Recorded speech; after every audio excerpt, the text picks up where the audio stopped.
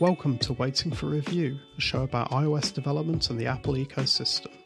From Wellington, New Zealand, I'm Dave Wood, and joining me from Devon, England, is Dave Knott. Emojigate, I think we should get into that. Oh, have you been following it much? Yeah, sort of. I saw the initial post. There was an initial post of somebody getting rejected that went up on Twitter, and that sort of seemed a bit odd. Okay.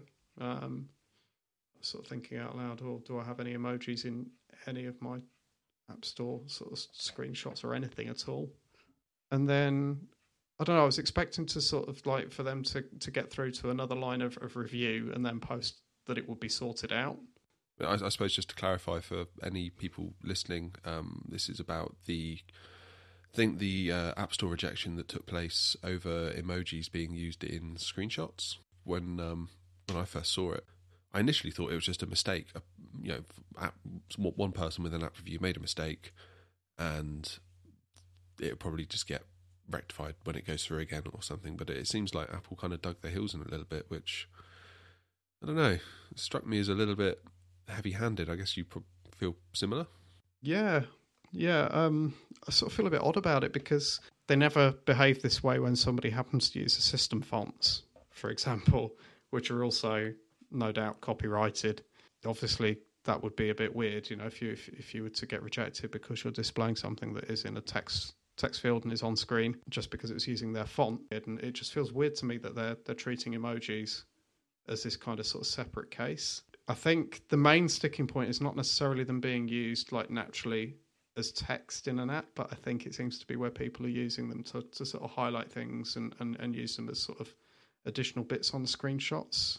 Yeah, the impression I've got is, like you said, if, say, you've got a text field in your app, say you've got a messaging app, and someone types in an emoji as part of their message via the keyboard, then that's fine. That's kind of like fair game, which to me sounds reasonable. Okay, cool. So then we think about, let's say I've got a UI label in my app, and then I decide to put an emoji within that, more like an icon within my app design.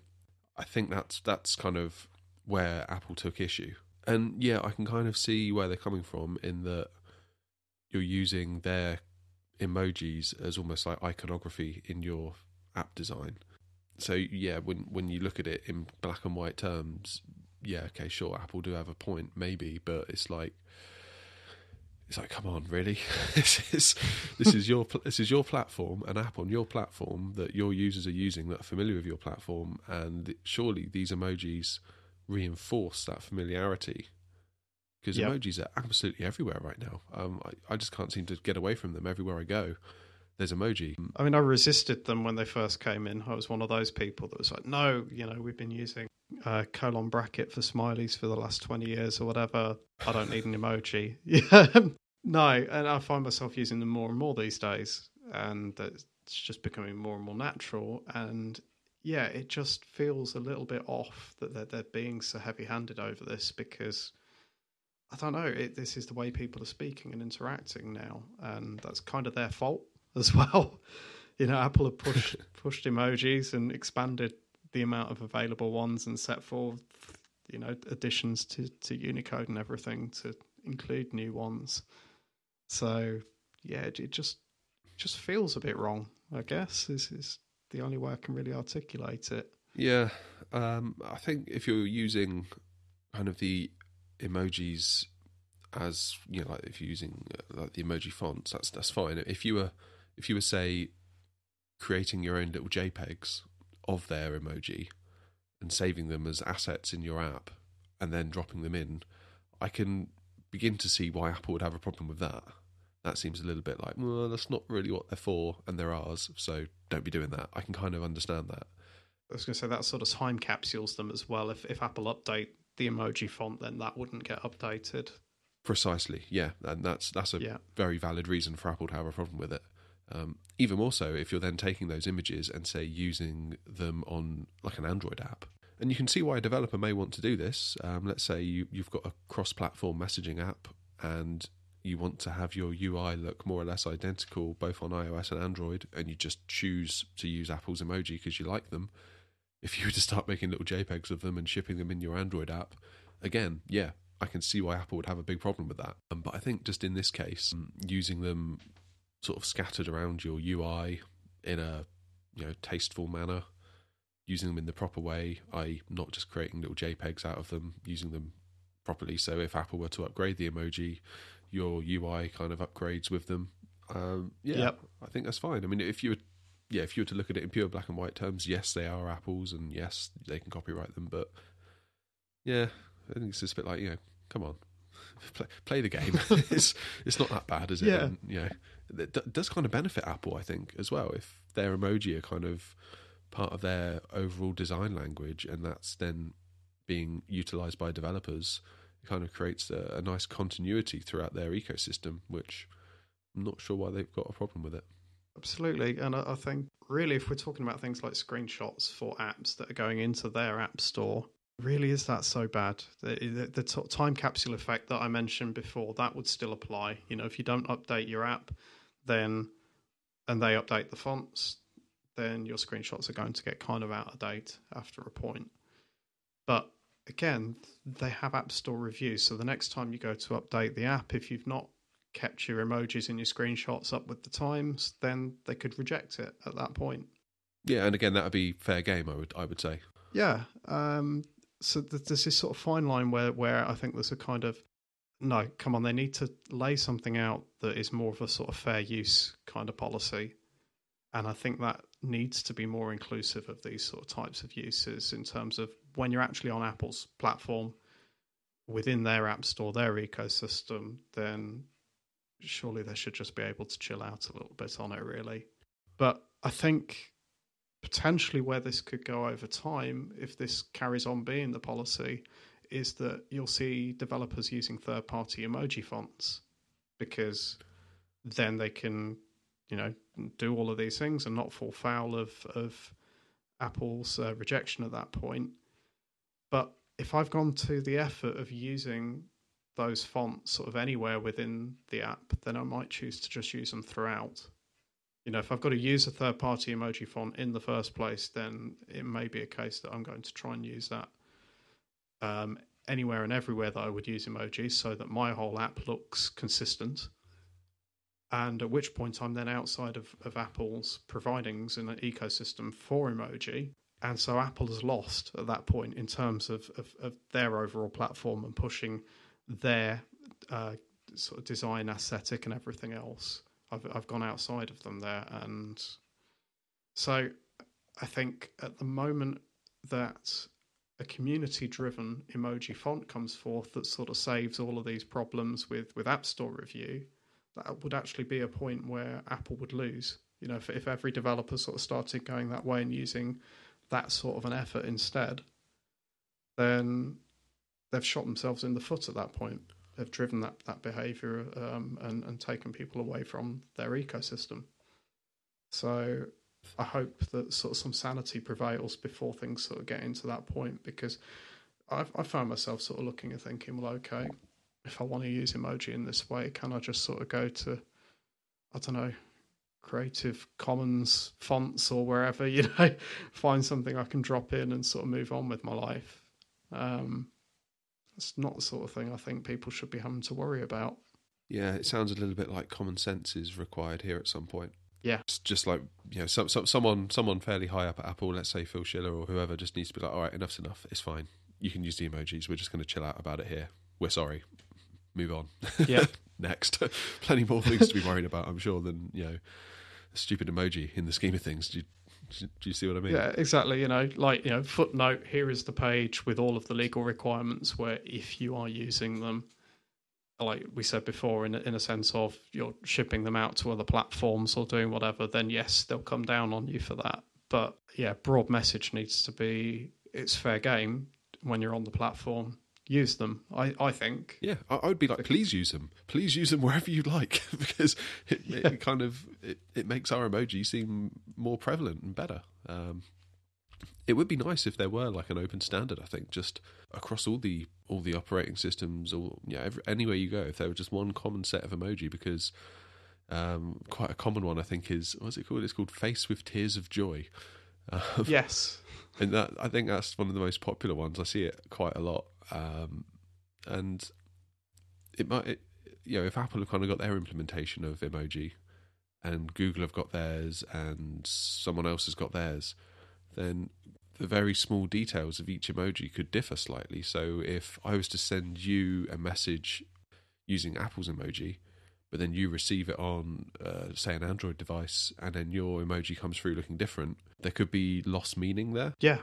Which makes me a little bit uncomfortable, considering that a lot of the large part of, the whole point of emoji is that you don't really need to type words. It's like, just use these little symbols and it will convey meaning. It's like, well, when we're relying on individual vendors' implementation of emoji to convey that meaning, it can potentially cause a bit of upset, I suppose, couldn't it?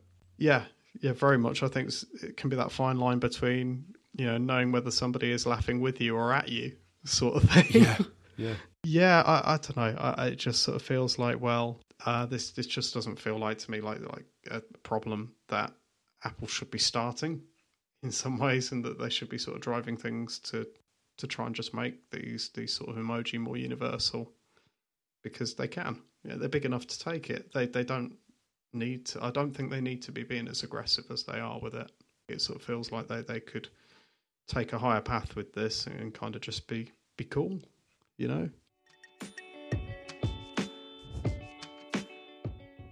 All right, so just before Christmas, you might recall we had a conversation about some new apps we were going to be building, and I think we said that sort of come the end of February we might have prototypes of each of our apps. So I figured that would be a pretty good time to check in. So not to put you on the spot, Dave. How's it going?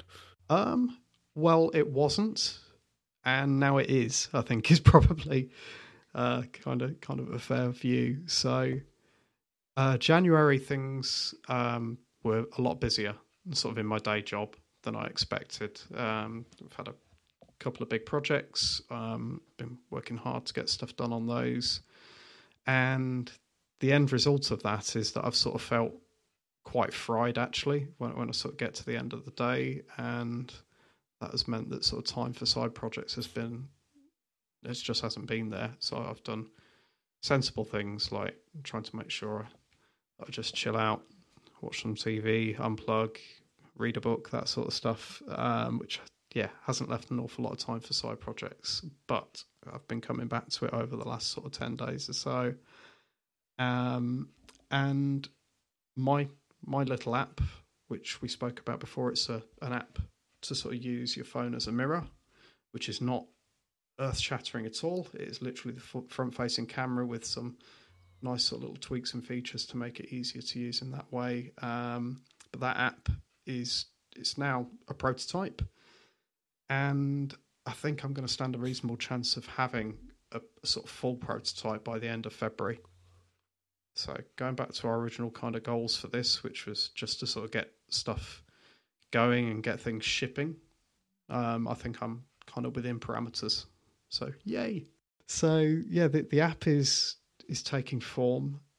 At the moment, I've put a bit of effort into just making sure that the architecture of the app is quite similar to some of the ways that I've been working sort of within the day job over at Paperkite, because I've had one eye on this sort of cognitive switching, where you're going from one way of working to another, and if I'm going to do something as a side project and fit it in around everything else, then I want that to be very, very minimal. So I'm using a very, very similar type of architecture to what I would use during the day, and it is a coordinator pattern with MVC.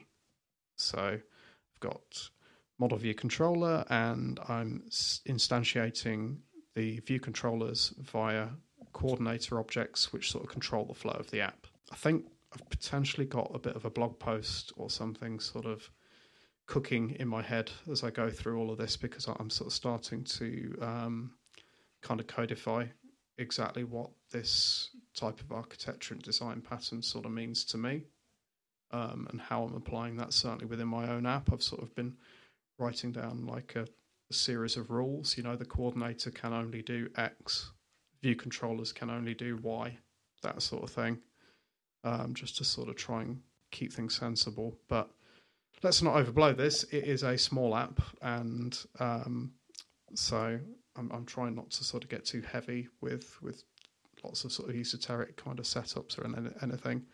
Yeah, so I'm quite pleased. I've got my sort of, the main view of the app is starting to come on now, which is just this forward-facing camera part. And then it's going to have a settings screen. It's going to have a place where you can look at snaps that you've taken of yourself as well, so a photo gallery. And then the next bit of work on that is going to be sort of setting up an onboarding screen that you'll see when you first launch the app. And that is, to be honest, it's not because the app is complicated to use. It's actually to sort of push people towards whether they want it with ads or not with ads, at the same time as kind of educating them in how the app works. So I kind of got in mind this sort of unified sort of onboarding, but then you will then see at the end of that flow a couple of buttons to sort of select, okay, do you want to have the full version or do you want to have ads supported? So that's pretty much the first thing the user will see. Yeah, but I think by doing this and putting this sort of effort into thinking about, let's say, about the architecture and setup of the app as well, sort of laying down a set of parts and bits of a project that I can then kind of reuse for other ideas sort of as the year goes on as well. So that sort of feels positive. And I guess that there's going to be bits that I learn within this as well that I can then bring back into any other project that may need this sort of over in Paperkite as well. So that's a positive too. Like I said, I don't want to overblow it. It's just a little bit of hacking here and there, but it sort of feels like positive stuff. And hopefully by the end of Feb, I'll have that prototype, and maybe we can sort of start looking at sort of people in our waiting for review Slack for potential test users for it as well, because even though it is a small app, I would still like people to kind of try and break it before I put it out into the world. So maybe we could be recruiting through Test Flight, and I'd certainly be happy to hear from anybody who wants to sort of give it a little spin as well. So when it's ready for that, be absolutely thrilled to sort of send it to anybody who does want to give it that time. Very nice. Sounds like you've been busy. Yeah, a little bit. Let's say hopefully a full app not too long from now. How about you, Dave? Where are things with your game? I've been quite bad. I've put in quite a small amount of work on my game so far. I think my kind of priorities have shifted a little bit from when we last spoke about this for a couple of reasons. Part number one is I've been working on what I'm kind of calling Armchair Pro. The idea is that I'll replace the current version of my app, which is in the App Store. I'll take that off of sale and replace it with Armchair Pro. We kind of spoke about this in a previous episode about the reasons why, but just to quickly recap, it seems that the current version of Armchair is absolutely buried in the search rankings in the App Store, to the point where if you type in Kodi Remote, it's in position number like 20 or even worse. The reasoning behind this, I think, is because there was a lot of one-star reviews that the app accrued, mostly because people couldn't get it to connect to Kodi, just because there's a few levers you need to pull within Kodi to make the app connect to it, period. I've since developed an onboarding process which helps people understand this, and it helps them get Kodi set up so everything works. And the good news is the one-star reviews have ceased. So I can feel good about that. That's like the onboarding process has done its job. But I worry that the damage has been done to the point where my sort of average App Store rating is pretty bad when you think about it. So I've been kind of working on Armchair Pro, which I'm hoping to do as paid up front as well. So it'd be cool to see how that works out. I've also been working on new app previews for it as well. So I've been kind of getting my video editing hat on, which always surprises me how difficult video editing is. Yeah. You kind of start with a vague sort of germ of an idea. It's very hard, I find, to actually get what's in your head to appear in, well, I'm using iMovie, so to get that actually to appear in iMovie. I think I'm getting better at it though as time's gone on. Kind of excited to see how that helps. Interestingly though, I've made the app preview landscape, even though I've got a portrait app. Not sure how that's going to go through app review. Again, we'll have to see.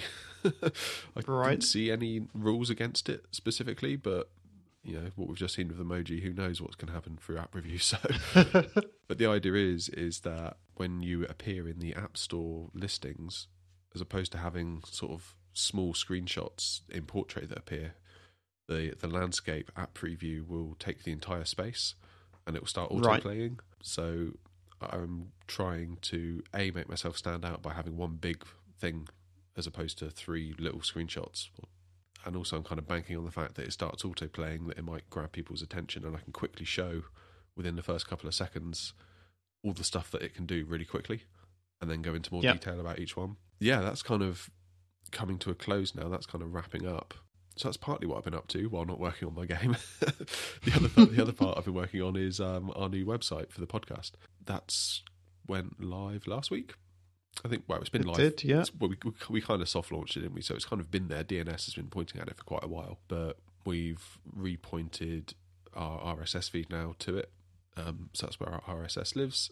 All of our audio is now on S3, and now I think it's fair to say we've kind of got complete control over our site, which is awesome. So, and if you pay close attention to it, hopefully you'll see us doing more things like adding transcripts to each episode. I think we're going to start on sort of the newish episodes and episodes going forward, but for the 50 odd that come before it, that might take some time.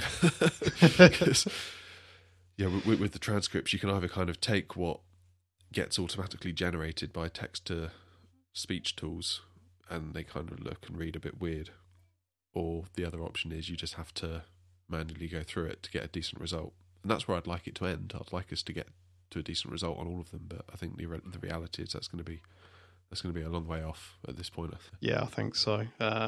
It does take quite a while to get a decent transcript, but I think it's going to be worth it. I think the changes you've made to the site, not changes, the whole site itself is awesome. It's really cool that we've got this update to what we've had. I mean, like where we were with Fireside before was okay. For Fireside are a very good platform, but having this kind of control and being able to put whatever we want onto the site is brilliant. And yeah, it's been great to sort of see the fruits of your labour, really, Dave. No, I'm pleased with how it's turned out. I mean, again, I want to just kind of retouch on what you just said there about Fireside. I mean, us moving away from Fireside isn't really a negative reflection on it. I think it got us started. It allowed us to focus on actually doing what we're doing right now and talking every week. But I think kind of, given that we're both developers, I think it was kind of inevitable that in the end we were going to roll our own system one way or another. So yeah, that's kind of the two things I've been working on, really. Our kind of podcast website and trying to give Armchair the kind of revamp for this year. And you might be thinking that, okay, well, essentially all I've done is make a WordPress theme and tweak an app that, lightly tweak an app that already exists and make a video, and now we're already partway into February. But basically the way kind of my life is at the minute, I don't really have a lot of time. Just in general, I guess like a recap of my life situation is I'm kind of like a stay-at-home dad / indie dev. My wife is a teacher, so while she's out teaching during the kind of the school day, I take care of our son, and then my kind of indie work happens around that. So for me, it's a big challenge to balance my time, for sure. But also I need to kind of realise how incredibly lucky I am to have this opportunity to firstly be able to hang out with my son so much. I mean, he's only a toddler, so it's kind of cool to see him kind of rapidly grow up at this stage. And secondly, it's awesome to be able to have the opportunity to work on my own ideas and projects. So while it is a challenge, I'm deeply, deeply grateful for it. And life has kind of been like this for about a year now. It kind of went when a year rolls pretty around, much since we started the podcast, isn't it? So yeah, it's been, when I look back on it over the last year, it's been kind of weird in how I've kind of identified with myself. Like when I was working my regular job, I was a web developer. The idea is that I would then leave that job, take care of our son during the day while my wife teaches, and I would get my own web development clients. That was kind of the easy conclusion to come to. It's like, you were a web developer for a company, now you're going to be helping out more at home, so it makes sense to get your own web clients because that's what you did before. And the reality is that the amount of time I've got available, it's been hard to take on projects of any real substance. Like even the smaller ones that I have taken on, it's been really tight for time. And clients are clients, they want stuff quickly, they want stuff turned around, and I've struggled and found it quite stressful to do that, especially when there's the work to do with a client waiting on it, and I can't get to it because I'm busy. I can't. I'm got to take care of my son. So yeah, and when I can get to it, I've got a very narrow window of time. So like when maybe he takes a nap in the afternoon, I've got like an hour, maybe 2 tops to rush through this work. Bottom line, I think I underestimated how much work it would be. Fair enough. How consuming it would be, sort of taking care of our son during the day. I think I've had to reconsider how I'm best to proceed just in general. Like, I guess my conclusion is that I'm going to kind of ease off on the whole getting web clients in. I've kind of come to realise, and it's taken me a year to realise this, which is kind of weird, that my time is incredibly scarce, really, outside of what I kind of do during regular sort of office hours. I think it's probably I've got too little time available to realistically be taking on clients. It almost feels irresponsible if I did. Now I've kind of had a year to work out sort of where the land lies, if that makes sense. So I think really the best approach for me is, outside of taking care of Charlie during the day while my wife teaches, is to go all in on making apps for myself. There's a few benefits to that. The apps can make some money. That's cool. Also, always good. Yeah. It could give me a load of experience should I want to go into an employed iOS position in a couple of years, 1 year, 2 years, 3 years, whenever that may be. Most of all, I really like it. I just love making iOS apps, and I think we touched on this before, didn't we, on one show when one of my web projects finished, and I was like really pleased. I was like, the web project's over now. I can get back to what I actually want to do. And when I look back on that should have been like the big signal. It was like, come on, this is where you want to be. Yes. And I should have probably recognised that. I mean, it's like I said at the time, it's not like I hate doing web development work, but it's not the same to me. It's anyway. really hard to see. Can be really hard to see this stuff sort of when you've kind of got this view of who you are, what it is that you do, and a day job, a job that you are at for the majority of your working time. If that is not aligned with where you really want to be, then you're in the job for too much of your time to necessarily see outside of that. And then if you've carried forwards a bit of that view into this last year, into this new phase, you've got dad mode during the day. And then outside of that, your view of yourself in work mode is sort of like this, it's this residual that's left over from the job you've left.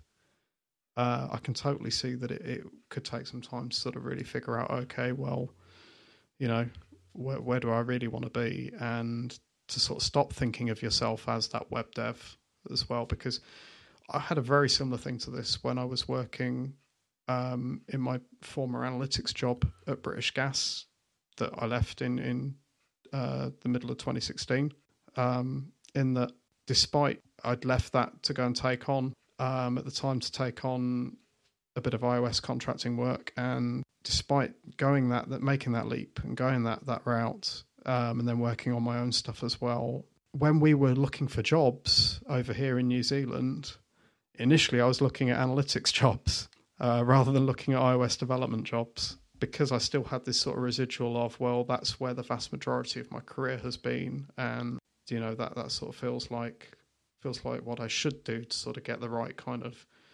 income and wage as well, because that's where, like I say, I've got all this kind of proven career history and experience, and it was still how I was thinking of myself as well. I think is my point, is that sort of residual self-image, as it were, from that career was hanging over me. And lo and behold, it was actually the iOS development that got us out from the UK and here to New Zealand. So I guess I can only say really just it's good that you've reached this point, this kind of realization of exactly where you want to be, and sort of how that fits and relates to what you're doing as well, in terms of full-time dad duties during the day. It's just great you've kind of reached that realization now. Yeah, I don't think kind of slogging it out, trying to take on jobs that you don't really want to do, whilst also sort of wishing that time away so you can get into the iOS work as well. It's just not going to be productive over time, Yeah, it doesn't scale, I think is probably a good way of putting it. Yeah. But equally, I wouldn't beat yourself up over it sort of taking a year or whatever, because I did feel pretty stupid. It's not but it's not that it's taken a year. You've had a year where you've transitioned into leaving behind that old job and being full-time on the job dad during the day, whilst, you know, the web client stuff is sort of you around the edges of that, sort of trying to make sure you're still bringing in a bit of income. And, you know, meanwhile, the iOS stuff, things like this podcast and that side of stuff has also been sort of trying to grab your attention. It doesn't surprise me that it can take a while, it can take that long before really the penny drops. Yeah, I think the word you used, residual, about, you know, how your old career can stick with you. I think that's, you hit the nail on the head there with that. I've been struggling, like, when people say to me, so you know, what do you do? And it's like, yeah, what do I do? Like, Yeah. I'm really struggling to kind of self-identify with, like, what actually am I? What do I? Who am I? What do I do? And like this time last year plus a few months, it was easy because I say, oh, I'm a web developer, and they're like, oh, okay, cool. That's an acceptable answer. Conversation over. And now it's kind of like, so what do you do? And it's like, well, I don't know really. It's kind of like I look after my son during the day, and then when my wife comes home, I generally we sort of tag team, and I go upstairs and I sort of do web development work for some people, and I make my own iPhone apps, and I do this podcast with someone in New Zealand, and yeah, that's kind of what I do. And they're like, oh, okay. There's no immediate box that I can put you in. Where do I pigeonhole you? You're like this weird outlier. And it's like, yep, I suppose I am. Yeah, which I kind of like in a way. It's kind of different. But it does make for some interesting conversations when you meet someone for the first time and they ask you what you do. Yeah, it's. I think I've just been through this like massive identity crisis. Essentially, it's kind of what's happened, and now I kind of feel like I can more in my head when someone says to me, "What do I do?" I'm more inclined to say, "Oh, I'm a iPhone developer," or whatever. I feel more inclined to say that now as I was to say I make websites. Yeah, I guess that's progress. I think it's a positive overall though, because I know that if you're trying to balance, like say, client work that you're not necessarily that enamored with doing, alongside looking after your son, alongside also having all of these indie ideas for iPhone apps as well, you got to feel like you're never fully present after a point. Like the client work is sort of nagging at you while you're looking after your son. Yeah. You're then potentially doing the client work, but you've got a small window of time before you're either back on duty again as dad mode, or you might actually want to have some downtime. That could be later in the evening, Charlie's asleep and you're trying to get stuff done. So that never being fully present thing is a fact of kind of trying to split yourself across that many different roles and across roles that don't necessarily fit. That being the web developer with clients role, you're never fully present, and so that then has all these sort of other negative impacts on the bits you do want to be present for. Yeah, I've been there when I was at British Gas and not loving it, and loving bits of the job, but on the whole, it was a mixed bag of stuff, and there was a lot of bits that I really didn't enjoy. And I was reading on developing iPhone apps on my lunch hour. I was kind of listening to iPhone development podcasts on the way into work, and if my brain was still rattling on thinking about iPhone development stuff whilst I was in meetings and doing all the other stuff I had to do when I was there, I would tap notes to myself on my phone and kind of save those notes and look back through them on the evening. And I think there was a lot of time, certainly in the last sort of year or so, in that job that I wasn't present there. And then in family life outside of that as well, I was then potentially still sort of trying to think about all the iOS stuff and crank on with that, because I've sort of been denied during the working day. All I can say really is this is a good thing. I think this is going to mean you're not spread too thin, and you're sort of focused on the things that are important for you, and that's got to be a positive. Yeah, and now it's kind of like it can all work on my schedule completely. It's only myself I can get annoyed at if I'm late on an app. If time is really tight one week for whatever reason. A good example this week, Charlie's been sick, so he's been a lot more work. He's not been sleeping so well.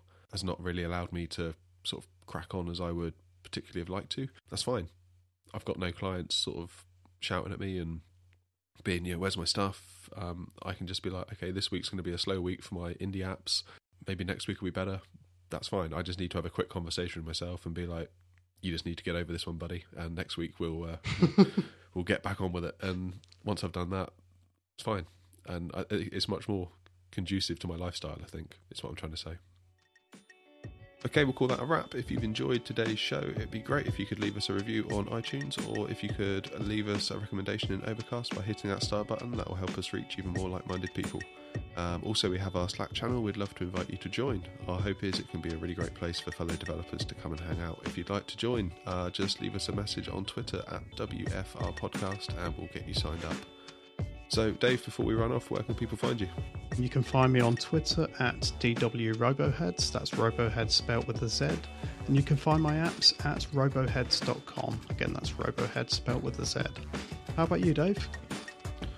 Yeah, you can find my remote control for Kodi at armchair-remote.com, my latest app to help kids learn to read. You can find at spacereaders.com, and on Twitter I'm at _DaveNot.